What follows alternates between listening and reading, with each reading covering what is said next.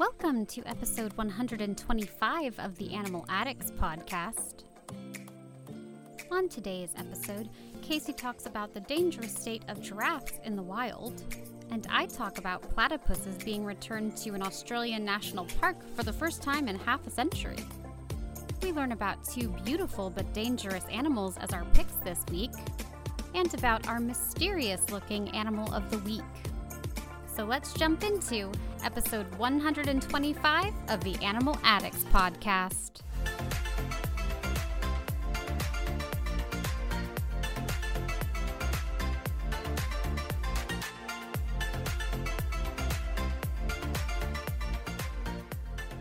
Hello and welcome to episode 125 of the Animal Addicts podcast. As always, we're your hosts, Allie. And Casey. And we're going to talk about a whole new batch of super fun animals today. But before we get into that, Casey, what have you been up to since last I saw you? I've been dealing with a lot with work. Okay. So, basically, big thing that's going on now is that we have a USDA inspection coming up. Because technically it's been over 3 years, so technically we're overdue for an inspection. Oh, okay. So, yeah, we're just prepping everything. So, today, we called it, is like, we're having a paint party. A paint party? Yes. To, fix everything? Yeah, and it's like, we're painting the decks and some of the enclosures and benches and stuff like that. Did they actually check that, or you just want it to look pretty? No, they check it. Oh, okay. Yeah. All right. Yeah, especially, because you need to make sure that there's not, chipping and well, stuff that like would be that. bad, yeah. But, no, they're also, painting the rust on the wire to make sure that's all covered. Oh, okay, interesting. Yeah, can't have rust. So that's another thing they check. Okay. Cobwebs is a big thing. I feel like a lot of animals would like to eat the spiders. Our possums, I'm convinced, do eat the spiders because I almost never find cobwebs in Okay. there. Oh, but it was so funny because we got this thing. I think it's water lock is what it was called. It's basically supposed to be kind of like a near transparent seal. Okay. And we're putting on the bamboo, and we're pouring out. First off, we could not find a YouTube video on how to do it. So we had to go onto the website that was on the can for how to open it. Yeah. And we were idiots. You had to puncture it and then lift it out. Oh. So yeah, great seal there. And then when we poured it out, it looked like a salmon pink color almost. It's like we would put on a little bit, and it's like, this ain't gonna look good. It's ugly. This is gonna be horrible. Mm-hmm. But then we let it dry, and it's like, oh, it actually looks fine. And then we just put it on a whole bunch of bamboo.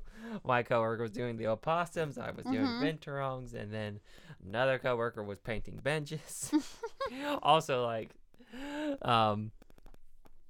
I don't know who it was, but somebody went out because it's cedar for most of the benches. So it's they just went out and bought a paint can that said cedar on it. Okay. But it was a different brand, and so one of our benches is this random, very ugly yellowish color. Ew. And it's I have a bunch of extra of this dark brown paint because it was literally to touch up the turtle ponds enclosure.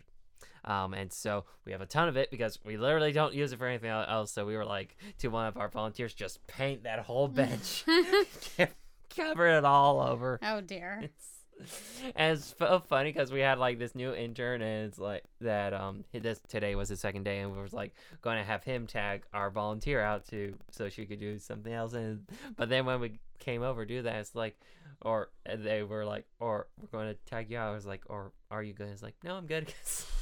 Honestly, painting's a peaceful activity. I think so, yeah. It's not fun when you're painting a full room necessarily, but when you're just it's kind of soothing. Yeah. I like painting, so yeah. And so one of my coworkers, she was watching her Netflix show while she was painting. Yeah. So yeah, that's what we've been doing is making sure there's enough dirt to cover the bottom of the enclosures. Yeah.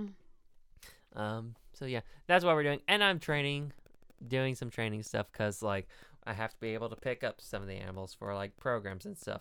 One that are being difficult are the foxes. Oh really? Yes, because they're not nipping at me, but they're stiff-legged because they're supposed to rest on my chest. Yeah. And it's they're stiff-legged. It's I'm not going all the way down. And it's doop. And it's we think it's because I'm a guy. Oh no, because they're not used to it. They've really never had men that come and pick them up. Yeah. And so they make a joke. And it's it's because he has no cushion. That's why he has no cushion there. That's why they don't relax. Oh, poor babies. Yeah, so just try wearing like a fake thing. I know. See if it helps. I was gonna make jokes like one day I'll come in and drag. Yeah. Maybe that'll fix it. But yeah. Also, so foxes probably going to be a while, but also been working with more of the kinkajous because you have to get signed off on every single kinkajou when you are okay to work with them. Kima is the last one I'm assuming you get signed off No one on. works Kima but my co-director. She is the only one that can go in with her. But because I work with my co-director so much because she's there most days I'm there, she can go in and crate her so I can work with her brother, Miko. Oh, okay. Yes, which is kind of funny because most of our kinkajous are like 20 plus, so like they have teeth problem and other health issues, but Miko, he has his full set of teeth still, so like he yawns, like you see all his teeth, it's like, oh my god. Aww. Yeah, whereas our other ones, if they do have teeth, it's like one snaggle tooth, we call it, because they're all like nearing mid-20s, so yeah. The babies. But now I can work with 3 of them. That's good. Yes, Forrest, Kaya, and Linus. I just got sign off on Linus. How many are there? So we have 7, but only 6 go to programs. Okay. Because the original dad, he's retired. And then, so technically there's 5 because only one person can work with Kima. That's just so random. Yeah, it's... Is she like a German Shepherd and she just doesn't like other people? Or no. like there's like, no, she's a diva and like she... Yeah. We Thing don't like is, you. we like call her bipolar because sometimes she'll like go up, she'll be by like the edge of her enclosure, she'll just hiss at you. And then there's other times like she looks like she's presenting her head to get head scratches. But then after it's like, I'm done with head scratches, now I try to bite you. She's a cat. Yeah. Okay. So yeah, but then her brother Miko's like, yeah, he's chill. Aw, cute little guy. Yeah, they're all siblings except for one. Okay. Yeah. How is Miko so much younger than the rest then? No, he's not that much younger. He's 18, 17. I think 18. Okay. Yeah. Him and Kima are the youngest. Then Kiki, who's the father of all of them, is 28 or 31. I can't remember. Okay. Yep. Nice. Yep. All right. Well, that sounds fun. Yeah. Oh, and I'm also working with one of our Hyrex. So we have 2 Hyrex. Aw. Only one does programs because the other one was a display animal at another facility. And she doesn't do well with people. She's too flighty. Oh, baby. But we still love her. Oh. Yeah. But the other one, Kopi, she's the one that goes to programs, and we actually pick her up and harness her. Aw. Yeah. And she has a big personality because if she finds out she can bully you, she'll definitely bully you. Oh, Yep. dear. What does she do to bully people? Oh, she'll like, if she doesn't want to do it, she'll turn around and bite you. It doesn't hurt, though, because she just likes to chew on stuff. Yeah. So it's like her tusks are very blunt. So it's like, it's blunt. It's pegs. You're like, what do you think you're accomplishing here, sweetie? Yeah. And like, she'll also know it's like, if she try to crate her and like, she knows she can bully you, then she'll like, no, I'll just sneak in, get the treat, then just back out because you won't push me in. Oh, dear. Yeah. Well, there you go. Animals are animals. Yeah. Or she'll know it's like, no, I don't want to pop, because how we do the pickup is like, we open up the top of her crate, then we put a treat there, and we're like, paw up, and then she's supposed to just paw up, and then we go in and pick her up and hold her like a football, basically. Okay. Sometimes she's like, no, I don't want to paw up, or I don't want to paw up there, I'm going to paw up over here. I mean, that's how people would be, and it's too. like, oh, you're not getting me now, I can jump away. She just doesn't want to be involved. Yeah. I mean, can you blame her? I don't want to be around people. Thing is, like, she's really chill once you're holding her. She's like, yeah, I just chill here. Give me treats. I'm happy. Silly little thing. Yeah. All right, well, I finally went to Disneyland because I used my points because I realized that Splash Mountain is changing forever at the end of this month. So I was like, well, they're revamping it into a Princess and the Frog, which I think will be great. But anyway, I was like, but that was my favorite ride when I was a kid, so I'm like, I should really go. But I also injured my foot, obviously forever ago, but I'm starting to take it more serious. I'm like, I better wear a boot because at Disney, that'd be a lot of walking for me to mess it up. So, multiple things to share. Disney is not actually that accessible, I have found, unless you're in a wheelchair. Even then, it's still somewhat not. So I go, because you're supposed to, when you get your ticket, you have to do a video chat to get the, like, disability type thing ahead of time, but it has to be at least 2 days before your ticket. And my reward card only came 2 days before we were going to go, and then I had to run errands, so it came, like, in the afternoon. So I was like, I can't do this today. So I was like, well, we just have to go to, City Hall or whatever it's called, up the front, and talk to them there. So they're like, yeah, you don't really have to actually put anything on your ticket. You just go to the different rides and then ask them about the comeback time and stuff like that. So we do that. So we go over to Splash. We get the comeback time. And then it's like, okay, so you can only have one at a time. And then it was like, okay, so we were looking at the app and like what the wait times were like. And the Haunted Mansion was an absolute lie. And I don't know why my friend didn't believe that was a lie. She's like, oh, it says it's 30 minutes. I'm like, we walked past it on the way here. That is at least 45 minutes, probably 50 to an hour.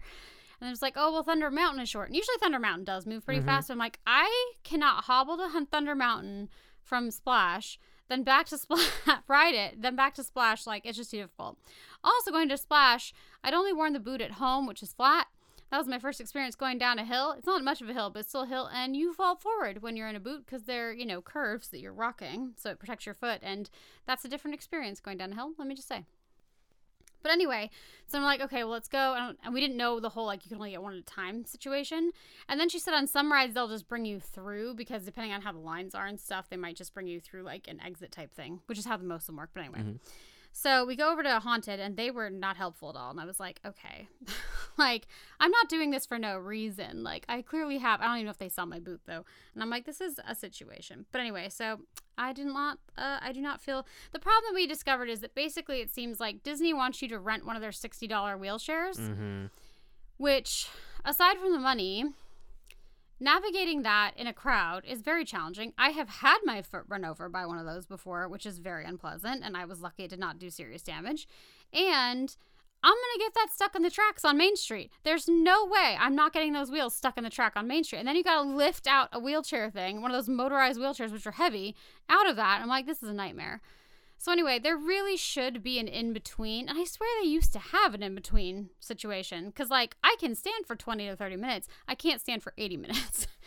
And they're like, well, these rides are accessible. And I'm like, because the things are wide. I'm like, but there's no seating. So anyone who has a foot injury, ankle injury, knee injury, hip, or back, right, can't do this. Which is crazy sauce. I'm like, if there's seating there, then who cares? Because as long as you can sit every once in a while, it's fine for most people in my situation, right? So anyway, that was one annoyance. And then we do Splash, then we go to Rise of Resistance, which was amazing. But they have you move from like that one part where they move to the little shuttle-y thing, and it's a distance from the main area, right? And they're like, hurry, hurry. And I'm like, dude, there's only so much hurrying I can do. And I look ridiculous trying to hurry in my boot because now I'm like swaying all over the place. Anyway, and then that thing moves and I was like, oh, this is awkward. And also people with motion sickness, that part's rough. I'm going to tell you right now. I don't really have it, but still I was like, this is awkward. Anywho, and then of course the ride itself was awesome, but didn't know there was going to be a drop. Warning, there's a drop. And then we go and I was like, no. And I was like, luckily if it's only one drop, it's okay. But anyway, it was a situation. So, but that ride is awesome. For sure. We barely got into that one because what? No, I just remember when I went, there was this one mom with her 3 kids. It's like, it was so funny because like the mom was so into like playing it up for the kids. Yeah. It's like, I could not do that even if I was paying.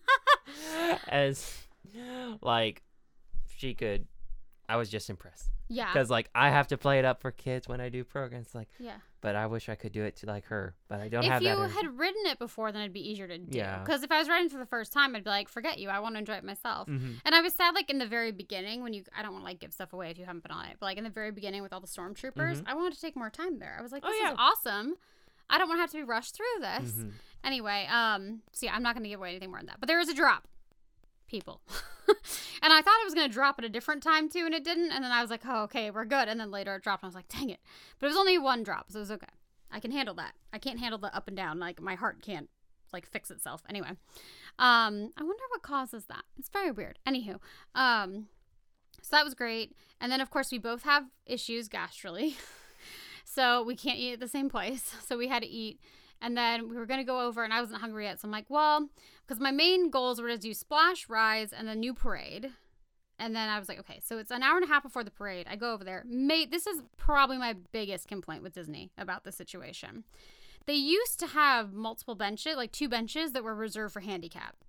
So you could, see the parade, basically. And technically with the rides, if you have injuries, you're not really supposed to ride them. But like a foot injury like mine in a boot, I'm not going to get it more injured by riding a ride. But if you had like a back issue or something, you totally could. So you can kind of argue they don't have to make that accessible. But the parade where you sit and watch it, I think that should be accessible. So they don't have those benches anymore. We asked the cast member, we didn't see them. Now they've been taken into the like reserved area for fireworks and stuff. Anywho, so it was an hour and a half before the parade and there were no benches available. So I was like, well, I have to at least do the curb because I can't sit like crisscross applesauce on the sidewalk. Like that's just, even getting on the curb is difficult, but like that's going to be impossible. So I go over and I find she went off to get something. I don't know. Oh, she was scouting for other seats. And then I go to sit on the curb and luckily a mom with her 2 kids behind me like offers me their seat on the bench. But I was like, Disney, there is no excuse for this. And apparently they have a space for people with wheelchairs. But then there was me. There was a woman with a cane who was standing for a long time until someone gave her their seat. I'm like, Disney, that is unacceptable. So I will be writing to them angrily about that. And then, so we do that, and then we go over to DCA because I wanted to see Avengers Campus and do the Spider-Man thing and go to Turtle Talk and all that stuff, right? Anyway, so we go over there, and Avengers Campus is kind of a letdown, not gonna lie. And she was like, mostly it's during the day. They like do little shows and stuff. But she's like, but you're standing. I'm like, cool. And then we were doing the parade at the time that we would be doing that. So I'm like, well, it's not possible to do this. And then we did the Spider-Man thing, Web Slingers, which is an arm workout. My God, I was dying. Yep. And then I was like, oh my God, they actually do see you. So basically in that one, you have to do the little Spider-Man. People can totally see what I'm doing. But the Spider-Man hand, right? When he shoots out his webs. And you do that and you shoot at these little spidery thingies. Anyway. And it's exhausting. Mm-hmm. But I got the second highest score of my little car on my first time, so I was pretty proud. Also, I didn't know what color I was for a very long time. So I'm like, I don't know where I'm aiming. I'm like, am I aiming right? I don't know what's happening. I'm like, okay, I'm getting better. Anyway, but that took me a while. So that ride's fun, but it is an arm workout, dude. Mm-hmm. Especially with the big one. I was like, I'm so stressed. Anyway, so we did that. And we rode Mermaid, and then we rode, which was fun because that was the one I got onto that has like a conveyor thing, which is a little more challenging in the boot because you're not that. Anyway, dexterous. So we did that, and then we did one of the Cars Land, the Mater one. That's really simple and cute and fun. We did that, yeah. It's like little tractors. Oh, that and Luigi are fun. It's because your family is lame, and they won't do anything other than the things they always do every time. Anyway, you gotta do them. They're really fun. There's a lot of like kiddie rides that are actually really fun. Anyway, so we did that, and then we went over to the animation place, obviously. And we didn't have a ton of time, so I was like, well, we can't do everything. So I went over and looked at who they're drawing, which was finally a different character. It was Mike. But I was like, I'd rather do Turtle Talk. So we go over to Turtle Talk. They've now added seats in Turtle Talk. You used to just sit on the floor. And then they have a spot up front for the kids to sit. I'm just very impressed by Turtle Talk. This is why you should have gone, and you should blame your parents. It's very, like, technically extremely impressive because their voice actors are obviously very good, and I don't know if they're using technology to make the voice match better because there's also a couple other characters in it, and I doubt they're paying someone to do 2 lines in a show. But anyway, but like the kids are so cute. Okay, dude, you're pushing this and it's about to fall off the table. Oh, sorry. I'm like, this is a problem. Anyway, but it's so good, and like, so obviously you don't know what you're going to be saying ahead of time because he's asking questions and then kids ask him questions and stuff. But the facial expressions and the matching of the talking are so good. And they must have cameras all over. And I'm sitting there looking for the cameras so that they can see everyone in the audience. But it's just really cute. Anyway, and their actors for that are really good. So it's super fun. I'm just happy we did that. And then I went and looked at things I can't buy again and off the page because it's a beautiful store. Anywho, then we went back to Disney. And then I was like, okay, it's like toward the end of the night. My foot's tired. I was like, let's take the train to Tomorrowland and then we can try for like space and stuff. The train took forever. 2 things with the train. So there is no ramp at the main street entrance for the train. So beyond people with accessibility issues, there are parents carrying strollers downstairs. I'm like, this is a lawsuit waiting to happen. So if you're a parent who has your small child in a stroller, you're carrying a child in one arm and a stroller down in the other. I'm like, that is not safe. And then the train has accessibility for a wheelchair. So I'm like, what you doing? And then we realized like 2 of the stations do have ramps. but they're the stations that are right next to each other. So, like, what is the point? And obviously someone who, like me, doesn't want to have to walk the whole park is going to want to take the train and not get off at the next stop, like, or whatever, or take a round trip to do that. Like, that's dumb. Anyways, that was really annoying. So I'll definitely be complaining to them about that, because even for parents, that's a problem. And you built this place for parents with children. You should have strollers in mind. Anyway, I'm like, I'm going to watch parent eat shit, and that's going to be a problem. Anyway, and apparently, so these are my other complaints with Disney now. Disney is still kind of good, but you pay a ridiculous amount of money for your ticket, and then fast passes used to be free. Now you pay $25 for the Genie, but the Genie doesn't cover all rides. Then there are like 5 rides that you have to buy a lightning lane for. And maybe the lightning lane you would think might be $5. No, it's $25. So if you're a family of 4, you add on easily $200 if you get Genies and only one of those lightning lanes, which is ridiculous. And then obviously everything else is expensive. And then if you have an issue, they basically want you to rent a wheelchair. That's like $60. And then we're sitting at the train and the fireworks are going. Only the fireworks don't actually go. The rest of it goes. And it's not a windy day, because when it's windy, they won't do it, obviously for safety issues. Yeah. But then my friend was like, you know what I realized? They don't seem to do them during the week. So now Disney basically only does fireworks on Friday, Saturday, Sunday, and like special times. So you've paid a ridiculous amount of money to get in here, and you don't even get the Disneyland fireworks. Unacceptable. Unacceptable. I'm like, Disney, you're ridiculous. And then I was like, well, maybe I can try to upgrade today's ticket to a pass or a key, and they only have the $1,500 one, which is insane. Yeah. Anyway, and then I did the math too, and I was like, well, you get parking with it.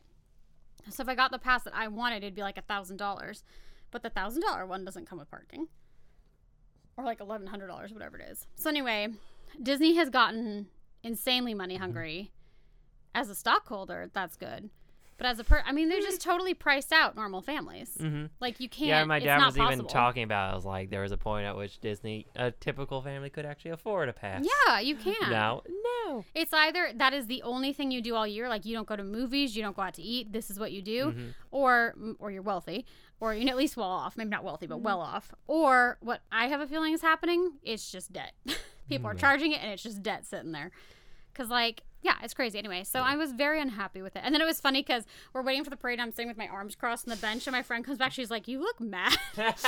She was like, is the magic not here? I'm like, it's not. I'm like, because also before it was expensive, but like you could still get lost in it. But now I feel like I'd be so worried about how expensive it is that I wouldn't even enjoy myself. And I'd be like, oh, I can't buy food. Or I can't buy that, which I can't buy food anyway. But like normally, right, it's like, oh, I can't buy that. I can't buy this because it's too expensive. I'm like, it's just, you can't get anything done. We were there for like 12 hours and we got like 4 rides. And we only got the last ones done. So we took the train over to Tomorrowland. And we go to Space, and the park's about to close in like an hour. And we're like, oh, can we get the comeback time thing? I also almost fell over as I was walking up to them, so that was helpful. They're like, oh, we're not doing that anymore. But we are doing a transfer for like wheelchair users. In like 10 minutes, you can do that. I was like, fantastic. So we did that. And then by that time, see, if you wait till the end of the night, Star Tours was only a 10-minute wait after that. So we did Space and Star Tours immediately and then left. And I was dying by the end of the day. And my left calf where my boot is, was sore for 3 days after that. So that was rough. Anyway, but I was not happy with Disney, I gotta say. When we got over to DCA, I was much more like, this is home. Like, this is where I feel chill and good and things are great. But I was like, Disneyland is just too money hungry, and you can't get the rides done. You can't experience things. Like, the lightsabers, the nice ones are like $200. You see a family with like That's 4 of how those? much it is? It's like 100 or 200 like that. Something like that. They're at least 100. And you'll see a family with 4 of them, and I'm like, how are you affording this? I'm so confused. Yeah, I didn't spend time like looking at the little droid things or the lightsaber stuff. That's too much. They're really expensive. Yeah, but I'm like, and then apparently Fantasmic now, you basically have to buy one of the dining things packages to see it. Otherwise, you have to see it from the Pirates Bridge over by Pirates, which is a horrible view. And it used to be back in the day, like, you could buy the dining packages, right, which is easy. You don't have to get there early and you can see it. But you could also just go, like, stake out your spot 2 hours ahead. So Disney has just really, in my opinion, gone downhill. I don't think it's affordable at all. They've completely priced out normal families. And yeah, I just think it's very disappointing. So anyway, I was very annoyed with it. DCA is cool though. But anyway, I don't think you can get a pass for just DCA. So anywho, there you go. Yeah, because if you're coming from Montana, let's say, you're going to want to get all those things so you can actually do the stuff at the park. So I'm like, you're going to be dropping over $2,000 easy and that doesn't include your hotels. That doesn't include your airfare. That doesn't include your food or your souvenirs. It's insane. Anyway, screw you, Disney. And also wearing a boot, if you do have an injury and are going to Disney, I just don't recommend it, honestly. It was not good. If you have a pass, fine, because you're not going to waste a lot of money, but it's just, you basically have to get a wheelchair. What I really needed, I realized, is one of those little scooter things that you put your knee on. Mm-hmm. That's what I really needed. Oh, yeah. Because then I could have, like, carried it and stuff when we got into that's what I really needed. But it's ridiculous. They really don't, I feel like they used to be better about accommodating people with, canes and issues like mine versus needing an actual wheelchair, which is great. Because also, 100% those people run people over. I've been run over. It's not a good situation. So anyway. Actually, what? So I just remember this story because you talked about rolling on that. It was like, I remember there was a mom there. She was on a mission or something. She was with a stroller and it's like just charging down, weaving between people. And then she hit me. Nice. Yeah. Didn't even say sorry. Of course she didn't. Those people are so rude. I also had a situation where we were walking and like I announced to Nora, I was like, new rule, kids don't get out of the way, they're getting hit. Like I literally cannot maneuver in my foot, like with a boot to like get around them. Like that's it. Their parent gets shitty. I'm like, look at my boot. You need to teach your child. And you probably need to learn some respect because like you need to, and it's not like I'm going out of my way to hit you. Like you're walking in my path. Like I was like, I'm done. I don't care if it's a 2-year-old. They're getting knocked over. I can't maneuver. It's up to them. That's why I always give mad respect whenever I see parents that have leashes on their kids. I would have a leash for sure. I mean, it depends on the age, but they just get away too fast. No, till they're 13. That's too old. Too old.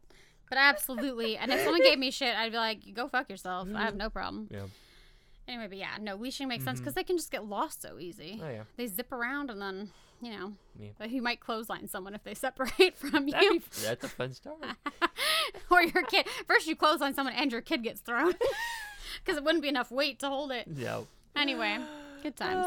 Anywho, moving on from a, quite honestly, fairly disappointing experience in Disneyland to, anyway, it's also made me question going to the zoo and the park because I'm like, it's a challenge, man. Mm-hmm. Anyway, all right, so continue on. What do you want to talk about today? So, it was actually just recently Endangered Species Day. Okay. So, want to highlight one organization called Save Giraffes Now. Woohoo! Yeah, I want to highlight giraffes because they honestly don't get a whole lot of press in the conservation field. And they really should because they're going through what's called a silent extinction. Meaning what, that no one's talking about it? Well, no, it's kind of, their numbers are declining. We are not completely sure why. Oh, okay. Weird. Yeah, since this is why if you go to like the San Diego Zoo, I think Safari Park does it, but San Diego Zoo, I've noticed, does a better job at talking about it, the silent extinction of giraffes, and talking about Wild Watch Kenya. Yeah. And that's helping scientists monitor them. I don't think I've ever heard about that at the zoo. I've only heard that at the park. Really? I think that's the only place they ever mentioned Wild Watch Kenya.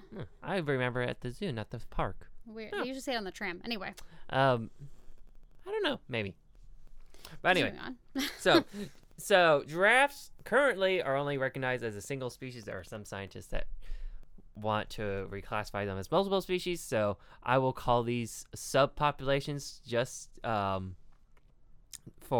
give some numbers on. Currently, there's 4 they have classified. So there's the northern giraffe, reticulated giraffe, the Maasai, and the southern giraffe. Okay. Southern, if you classify these all as separately, the southern giraffe is doing the best at least concern with about 54,750 left. The Maasai, they're endangered with 35,000. Reticulated giraffe, they're also endangered with 15,780. And then the northern giraffe is critically endangered with just 5,600. Oh, wow. Okay. Yep. So just put some perspective, there are 4 times as many elephants as there are giraffes. Crazy. Yes. Giraffes have seen a 90% decline. And again, it's a silent extinction because they're not quite sure why. So Save Giraffes Now is an organization that works to help improve the situation for these guys. There's a couple other ones that specialize just in giraffes.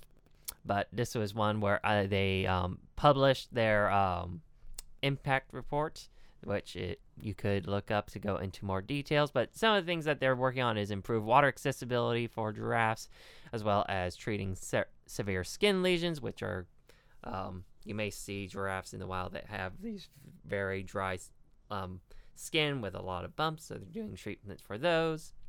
Is that from them fighting each other or what? It's from an infection. Oh, okay. Yeah. And if it's these skin lesions were left untreated, then they could actually get severely sick and die. Okay. Yep. So those are some of the things they're doing. And I also, if I can find... Oh, yeah. So they also have a report on their financials, which they spend 84% of the donations they get on their programs, with just 9% going to administration and 7% towards fundraising, which is what, when you look at the charity watchdog groups, that's around the percentages that you want to see when you want to support certain groups. So, okay. Yep, I just want to bring that to some people's attention because, honestly, I love elephants and rhinos, but they get too much attention sometimes. I really like giraffe. I think I like giraffe more than elephants and rhinos. Really? They're just really cool. Yes, I mean, they not that I no hate on elephants and rhinos. I also love them, but I think giraffe are they're just so, I mean, elephants and rhinos kind of also unique, but giraffe are so unique. Yeah. I feel like elephants and rhinos are like somewhat similar. Giraffes are totally different. Anyway, so that's cool. All right. Well, also some that's not exactly happy. I mean, go support them, but the issue is a problem. But in some other kind of happier news, this is an article from NBC News, and it is Platypus returns to Australian National Park for the first time in half a century. So anyway, it says the mammal is unique to Australia, but because of its reclusive nature and highly specific habitat needs, most in the country have never seen one in the wild. So anyway, the relocation is a collaborative effort between the University of New South Wales and Taronga Conservation Society Australia, WWF Australia, and the NSW National Parks and Wildlife Service. So they released 4 females on Friday, this is written, anyway, into the Royal National Park, which was established in 1879 and is the second oldest national park in the world. Ooh, interesting. Go look up who the first is. Is it us? Say that one more time. The second oldest national park in the world. I'm wondering if the first is ours, which I think would probably be not Yosemite, the other one. Yellowstone is my guess. It is Yellowstone. Haha, I'm right. Anyway, I was confused those two because it began with the same letter. I want to go to Yellowstone so bad. I want to go to both of them. I want to go to all of them. Anyway. You haven't been to Yosemite? No. I mean, I may have when I was a small child, but I was very well traveled as a small child. I can't remember any of it. I love Yosemite. I know. I want to be everywhere. I flew over it coming back from Alaska. I was like, that's a weirdly shaped rock. And I'm like, I bet that's Half Dome. And I was like, that sure looks like. I was so sad. It was too late for me to get my camera out. Anyway. And also, usually on planes, like, they'll say stuff like that. Like, when I've flown over the Grand Canyon, or they're like, oh, on your right is the Grand Canyon. Like, why didn't the pilot say, oh, on your right is Yellowstone? You can see Half Dome. Not Yellowstone. Yosemite. Anyway, so no confirmed platypus sightings have been reported in the park, located about 35 kilometers or 1 hour's drive south of Sydney since the 1970s. I love that they did that for Californians. We always do everything in time versus distance because traffic is a situation. Yes. Anyway, the relocation comes at a time when the platypus is increasingly threatened by habitat destruction, river degradation, feral predators, and extreme weather events such as droughts and bushfires. Estimates on the current population vary widely from 30,000 to some 300,000. It's very exciting for us to see platypuses come back. I hate it. Platypi, I'm saying. Don't care if it's wrong. It's platypuses.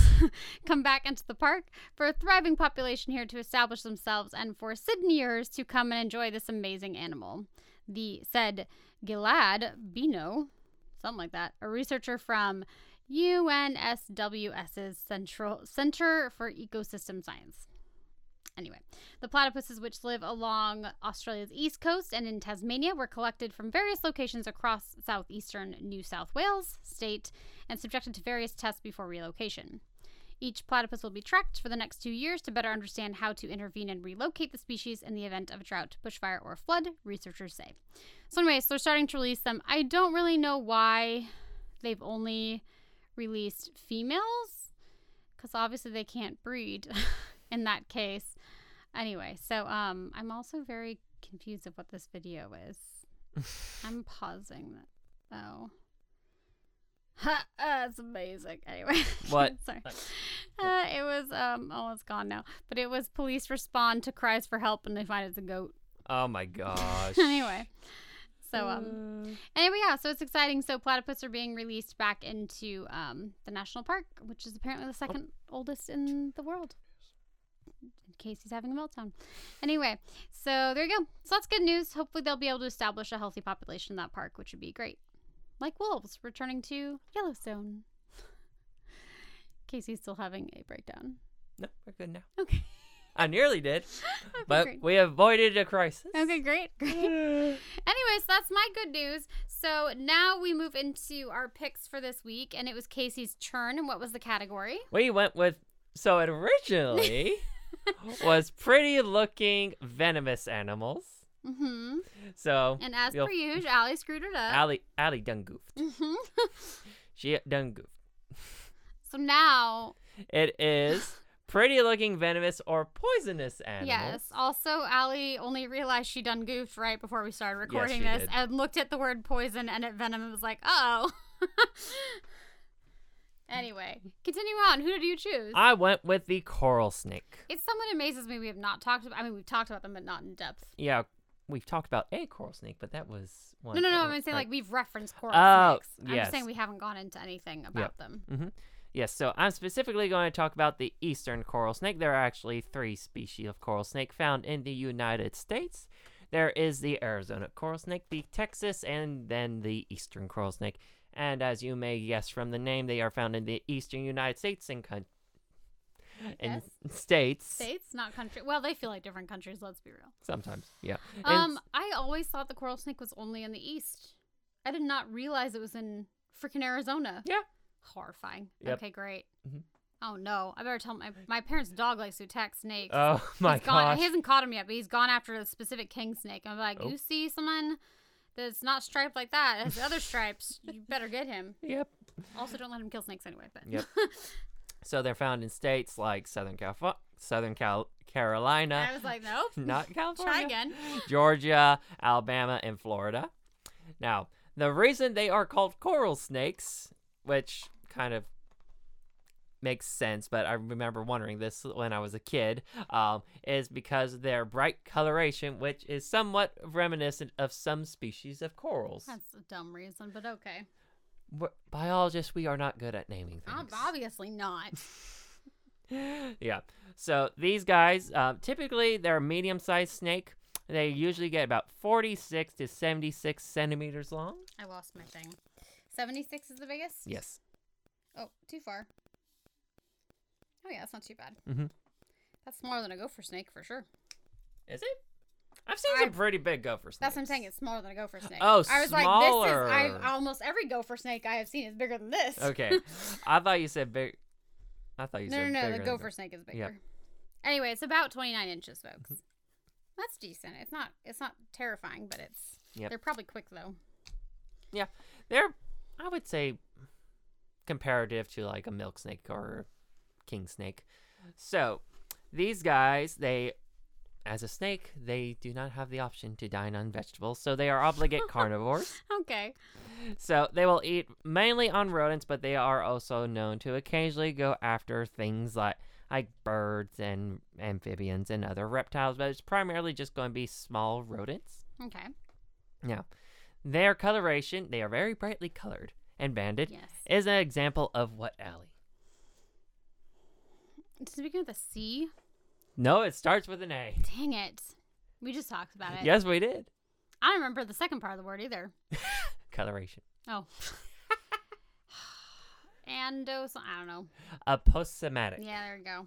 So, very bright, obvious colors are meant to be a warning sign, like a stop sign that Like, yes, look out. Yep. Don't touch me. Yep, I will don't hurt touch you. me. Yep. So, that is basically to warn any predators, like potential birds of prey or large lizards that may want to snack on them, that they are venomous and not to touch them. Well, if you say snack on them, makes me think they're only eating part of it. And they're like, yeah, I'll say that for later. Anyway. Yep. So, but some other snakes have taken advantage of this, and they have become what's called a a Batesian mimic. So there are other snakes like the scarlet king snake. Yes. So the other animals you're saying, right? So So the the other king animals are Batesian mimics. Batesian mimics because they're not venomous. Yes. Okay. Yes. Versus the Moo. not gonna get it. Mullerian. Mullerian. Which is a toxic animal mimicking another toxic animal. Okay. So think of it. Cows and lactose are toxic to a lot of people. What on earth? Mullerian is they're both toxic, and Bates, I don't know how to get up with that one anyway. This lactose intolerance. Moving on. My goodness. So anyway, so the important thing with Batesian mimics is they have to be relatively uncommon compared to the toxic animal that they're mimicking, or else it's not going to be a very effective defense, because if the mimic is very common and a predator just happens to try to snack on it and it doesn't get hurt, then that means the mimicry is not going to be very... Yep.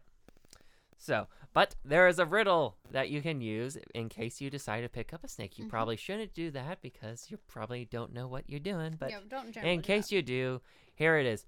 Red touch. This is the one I remember being told. Red touches yellow, kills a fellow. Red touches black, venom it lacks. I have also heard red touch black. Mine is better. You're all right, Jack. Or do you have a third one? Is there? No. Oh. It's red touches yellow, kill a fellow. Red touches black, you're all right, Jack. Yeah. Yeah. Okay. Anyway, that makes more sense because black and Jack rhyme, not lax and black. It rhymes. Black and lax. Not as good. Also, fellow and Jack is more like, oh, you're a person. You know what I mean? It's like person versus person. It doesn't have something. Anyway, I prefer mine. I say it's mine. I think I learned it off the Jeff Corrin experience. Okay, so I do remember that, and that's another reason I want to bring this up, because I remember that episode, they were talking about mimicry, I think, with a couple of different animals, and he had the coral snake and then the king snake. Yeah. And it was funny because the king snake was biting the shit out of it. And there was a point, it was like, now I'm really hoping this is a king snake. But I also want to talk about, like, I met somebody who got the rhyme mixed up. Oh, no. And he accidentally picked up a coral snake. Thankfully, he didn't get bitten, but... He's lucky. Yeah, so I would not try to pick up a king snake. I don't think I would. I think the only snake I would try to pick up is a gopher snake, because they're pretty chill. Yeah. I'm okay. I've handled so many king snakes, so I have no problems picking up king snakes. But wild king snakes or just king snakes in general? I picked up wild king snakes. Okay. I remember my cousin decided to go grab one, which is funny because he's absolutely terrified of snakes. And you could tell by the way he was picking up because it was like dainty. Like this? Yes. Why did he pick it up then? I don't know. No. People don't make sense, especially men. You should know this. I wish you could have seen the head movements he did as he did that. It was just so like, come on, get it together. Yes. So the venom that the coral snake uses is actually a neurotoxin. Okay. Hemo and neuro. So neuro goes off the nervous system, right? Yes. Okay, cool. Yes, so basically... See, you should have asked questions like that on that other quiz. I would have gotten that stuff. So, yeah. They use a neurotoxin, so their venom destroys the nervous systems and induces paralysis, which will eventually kill you. Thankfully, this snake actually doesn't bite people very often. And when they tested... So there's a measurement for how toxic a snake is, and theirs is 1.3 milligrams per kilogram for what's called the L50 score, which is basically amount of venom needed to kill about 50 rats in a cohort. Mm-hmm.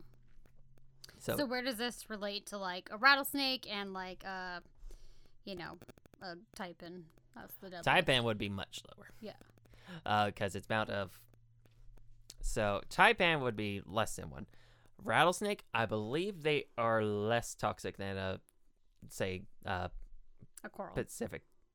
No, the coral snake less toxic than a rattlesnake. Really? I always thought they were more toxic than a rattlesnake. I could be wrong. I do not remember their LE50 score off the top of my head.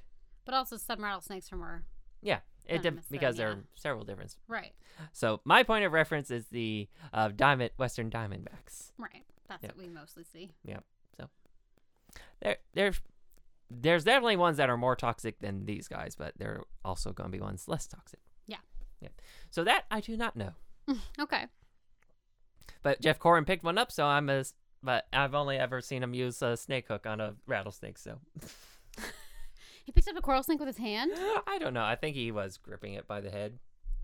Crazy sauce. No. I can't remember. Not doing it. I was a kid when I watched it, so Yeah. I don't I remember could picking be up. I very just remember wrong. the saying. But yeah. So yeah. These guys are thankfully they're listed as least concern. So thankfully there's not a huge threat for them. They're obviously the states they live in. There's going to be a lot of development. So biggest threat for them is going to be the loss of habitat. But thankfully there's still plenty of these guys around. All right. Cool. There we go. They are very pretty. Yes, they are. So that's exciting. All right. So, oh no, I just closed out one of my things because I was trying to close out my story. Oh no. Hang on. I have to go pick that up again. That was dumb of me. There he is. Okay. All right, getting back into it. All right, so I saw Venomous and just thought, things that can kill you or whatever. Anything that's dangerous, right? And I got very excited because I love poison dart frogs. They are so beautiful. So anyway, so then only today did I realize, oh, this is poisonous and not venomous. Oops. Anywho. But, so I chose the poison dart frog. And it really bothers me that they don't have like common names for the different kinds of poison dart frogs. So this one's really pretty. It has like blue and then like some like orange and like black and like stripiness happening. It's very pretty. Anyway, so the scientific name for this specific poison dart frog is Ranitomia amazonica. Amazonica, that makes sense. All right, cool. Anyway, this species doesn't have a common name, so you already know its scientific name. Great, fantastic. I'm happy we covered that. They are a very widely distributed species with various populations in the Amazon, in countries like Colombia and Brazil, as well as Venezuela and Guyana. This is a species of poison dart frog, and like other dart frogs, they are very small, only measuring 16 to 19 millimeters long. Oh, they're so little. Millimeters. Well, okay, so it'd be like 2 centimeters, right? Yeah.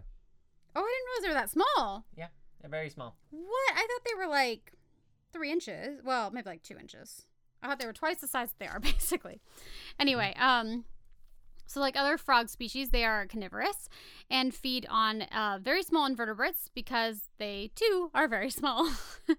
Like other dart frogs, they are very brightly colored with bright blue legs that have spots, while their back has vivid orange color with black stripes.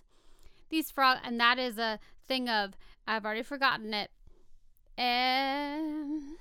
coloration. Apostematic. Apostematic. I don't know how I'm going to remember that. Never. Anyway. All right. Oppose, I should leave you alone. Pose.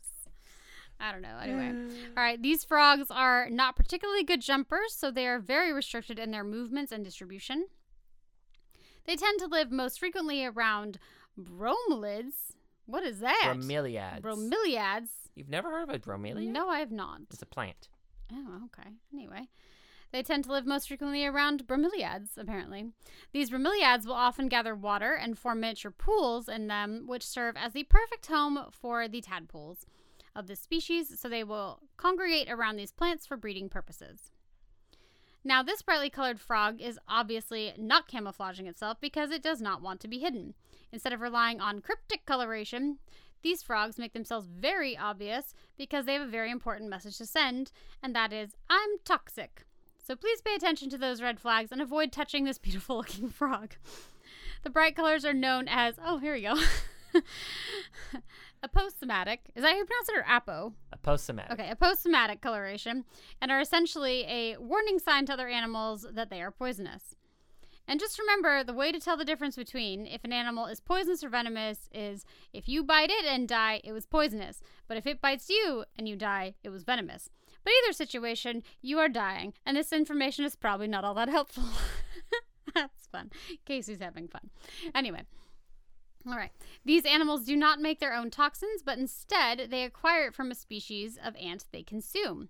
So if you raise these animals in captivity without feeding them these toxic ants, because why would you have those, they will not be toxic. And this is how people are able to keep poison dart frogs as pets and not get toxified. What? Okay, never mind. It continues on. I got excited for a second.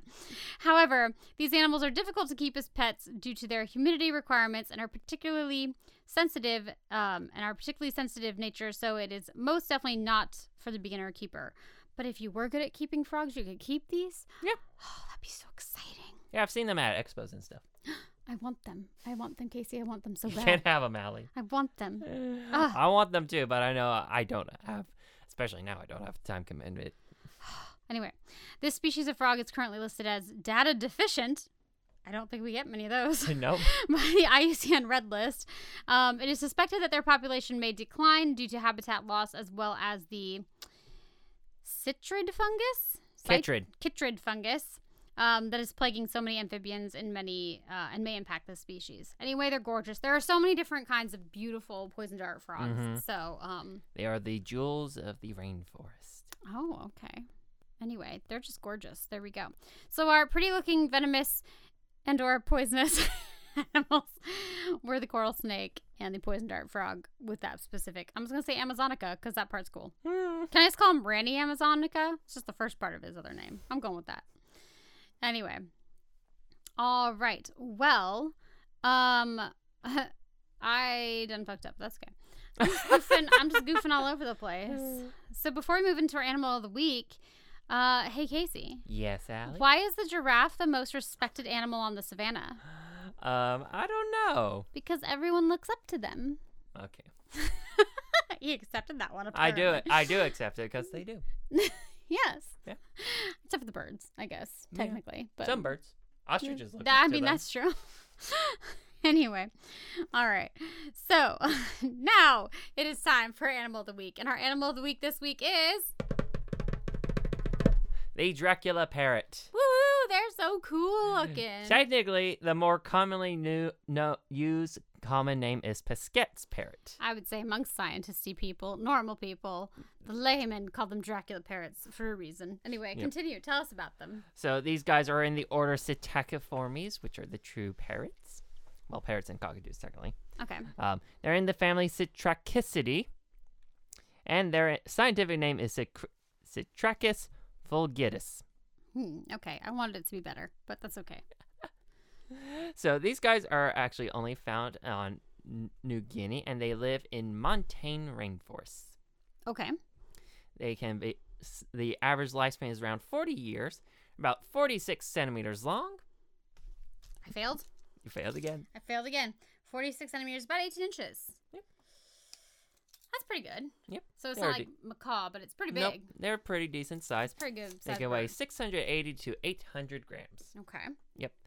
Now, they may get the name Dracula parrot, but don't let that name deceive you. It is not because they are drinking the blood of their victims. They are just like any other parrot, and they are frugivores. In fact, they almost exclusively feed on just a few species of figs.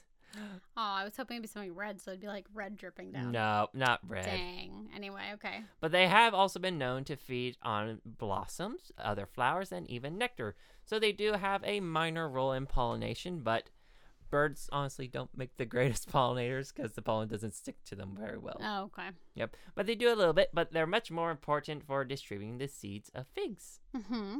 Now, the reason they get the nickname Dracula parrot is because these are most likely the most gothic looking birds on planet Earth. They pretty much are, yeah. Yeah, they have a kind of featherless face.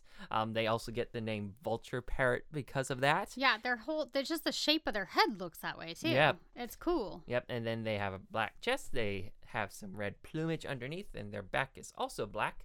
And fun way is you can actually tell the difference between males and females pretty easily with these guys, and it's not because the females are any drab looking. Okay. It is because the males have little red dots behind their ears. Oh, okay. I see this one. Yeah. Yep. So they're actually pretty easy to tell apart.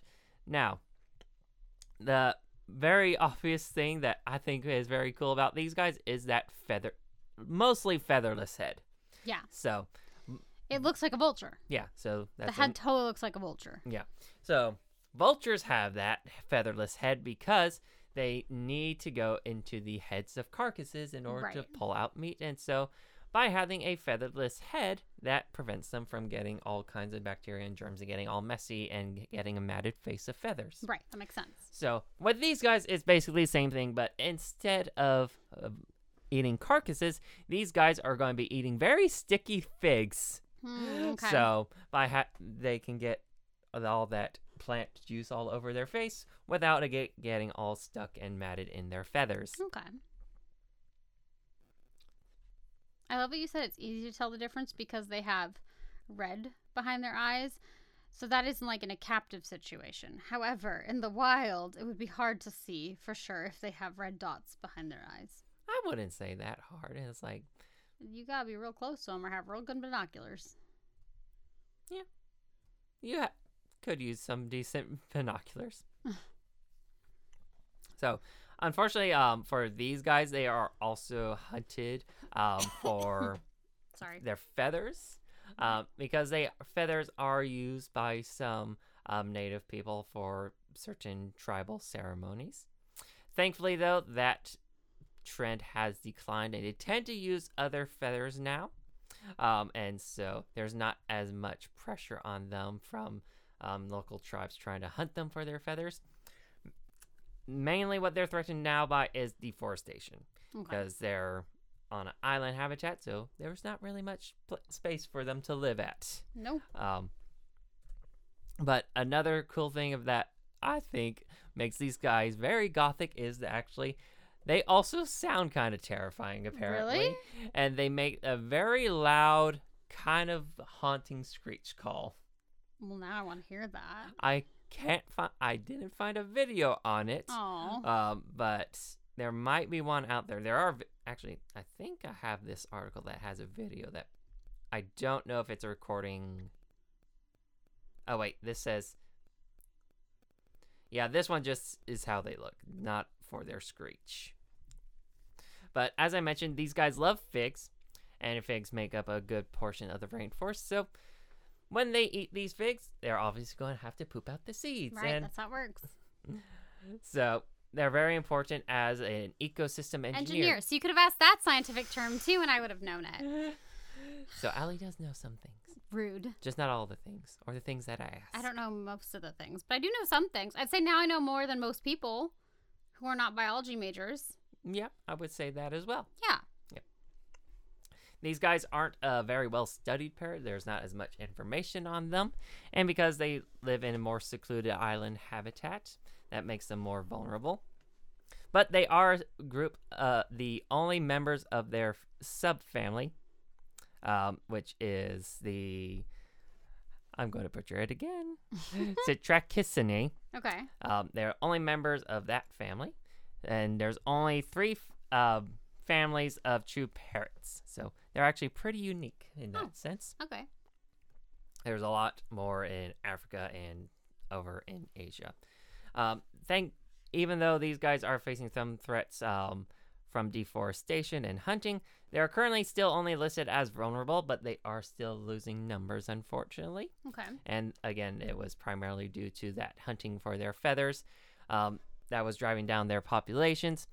Thankfully, with that not being as much of a threat, and they're not really sought after by anyone that's looking to have any kind of pet bird, so you won't find them in the bird trade very often. I feel like a goth person might want them as a pet bird. Yes, I would I would love to have a gothic-looking parrot. If you had like a vampire-y Victorian-looking house, that would be an appropriate pet for you. Anyway, not that you should have it. I'm just saying, like, aesthetically. Yes. Anywho. Yep. All right, so that's the Dracula parrot. Yes, that is. They're super cool. I think they've been on my radar for a very long time, and I've just never had a chance to do them. Anyway. All right, well, it's time for a challenge, and we're going to do our final round of taboo. And I did have to get animal adjacent cards because we ran out of animals. And we're going to have enough to get through this. So I don't personally have a lot of animals left. I think you have some over there. So okay. Anyway, all right, got the timer out?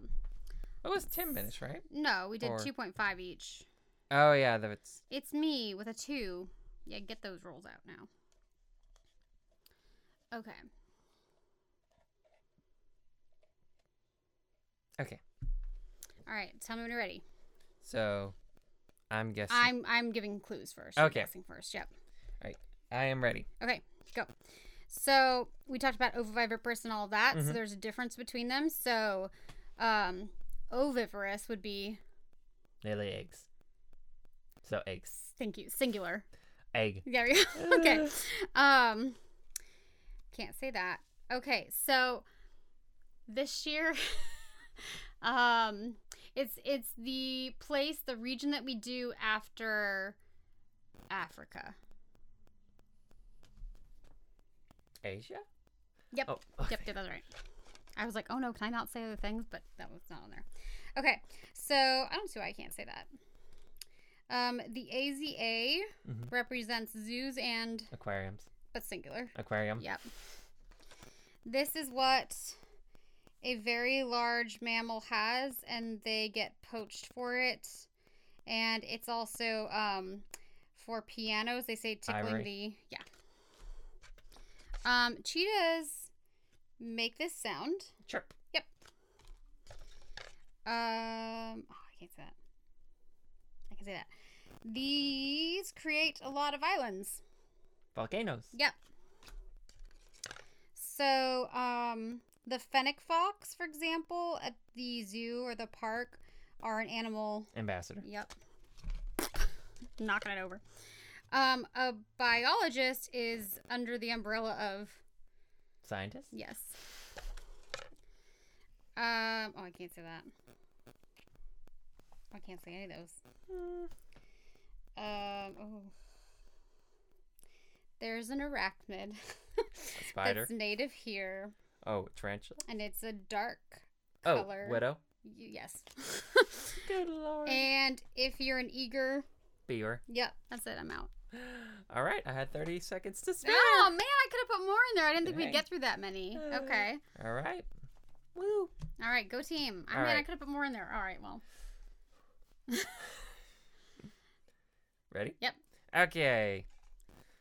Okay, so reptiles have... Scales. Singular. Scale. Okay. Really? Dogs have... Tails, fur. Ask them to shake, they give you their... Feet? Their foot. Their paw. Yep. Okay.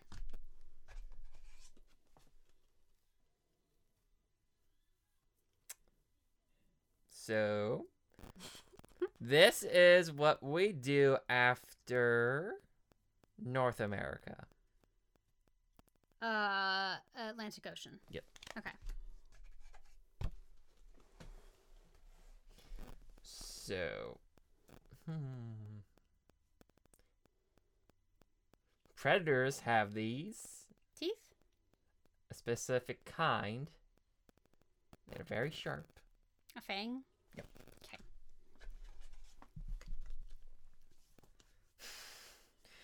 Your dart frog was... Poisonous? Had... Poison? Okay. He had ants.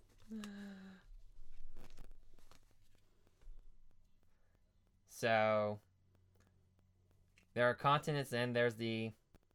Ocean? Yep. Okay. Okay, so they lay eggs, have 4 legs, cold-blooded, Reptile? specific kind. The lizard? Yep. Okay.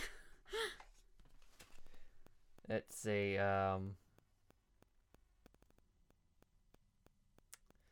they're not real, they're pretty, but they look like something that you are talking about in your sad story.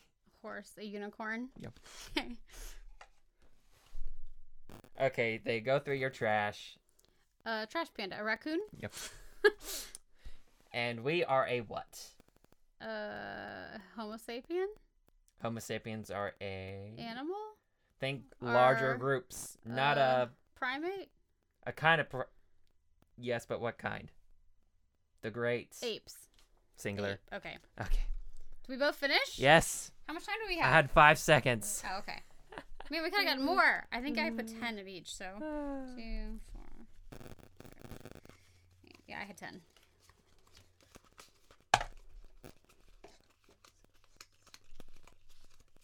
Yeah.